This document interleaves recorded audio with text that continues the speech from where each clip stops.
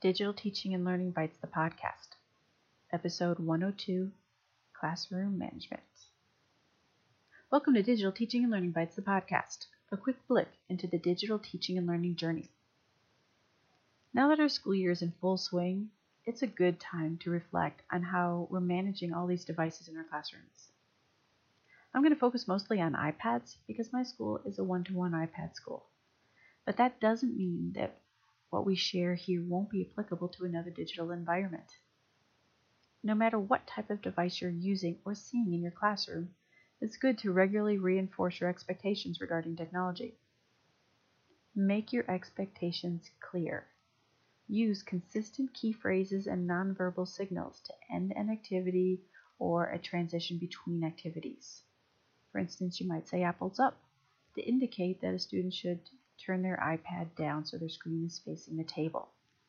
Or you might say screens down.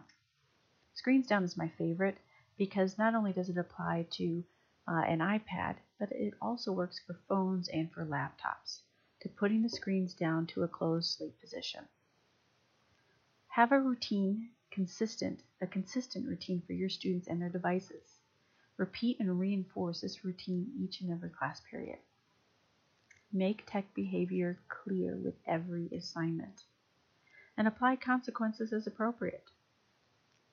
So what do routines look like in a digital classroom? Some routines might be that a teacher may have students keep their devices in their backpacks until they're ready to use. Another might be to keep all your digital devices on the table in a certain place where you can see them, on the students' individual tables.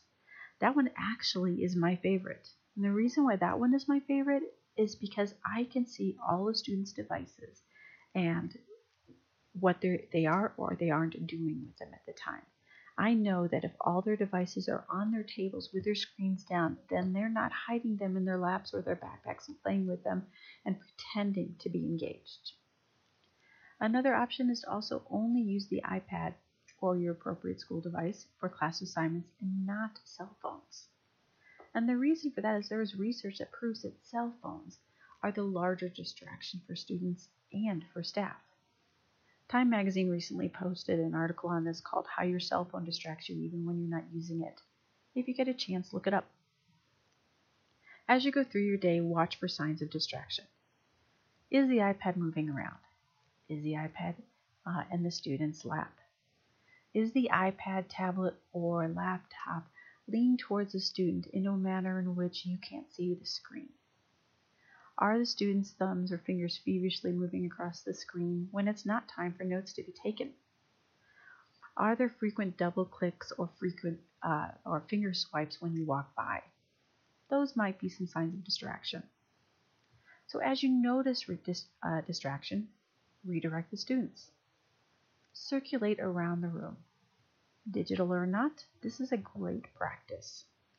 Use proximity, definitely an oldie but a goodie. And remind students of expectations. Remind them when you start a new activity and when you transition between activities. If you need, change seating arrangements. But above all, be consistent with your expectations and reactions. If a student violates those expectations, then speak with them after class. That private moment can communicate your seriousness and at the same time help build a positive relationship between you and the student. You definitely partner with the parents. Communicate the expectations and the behaviors that are happening in the classroom. You never know, you might be teaching the parents something too. In the end, don't become outraged when a student isn't initially distracted.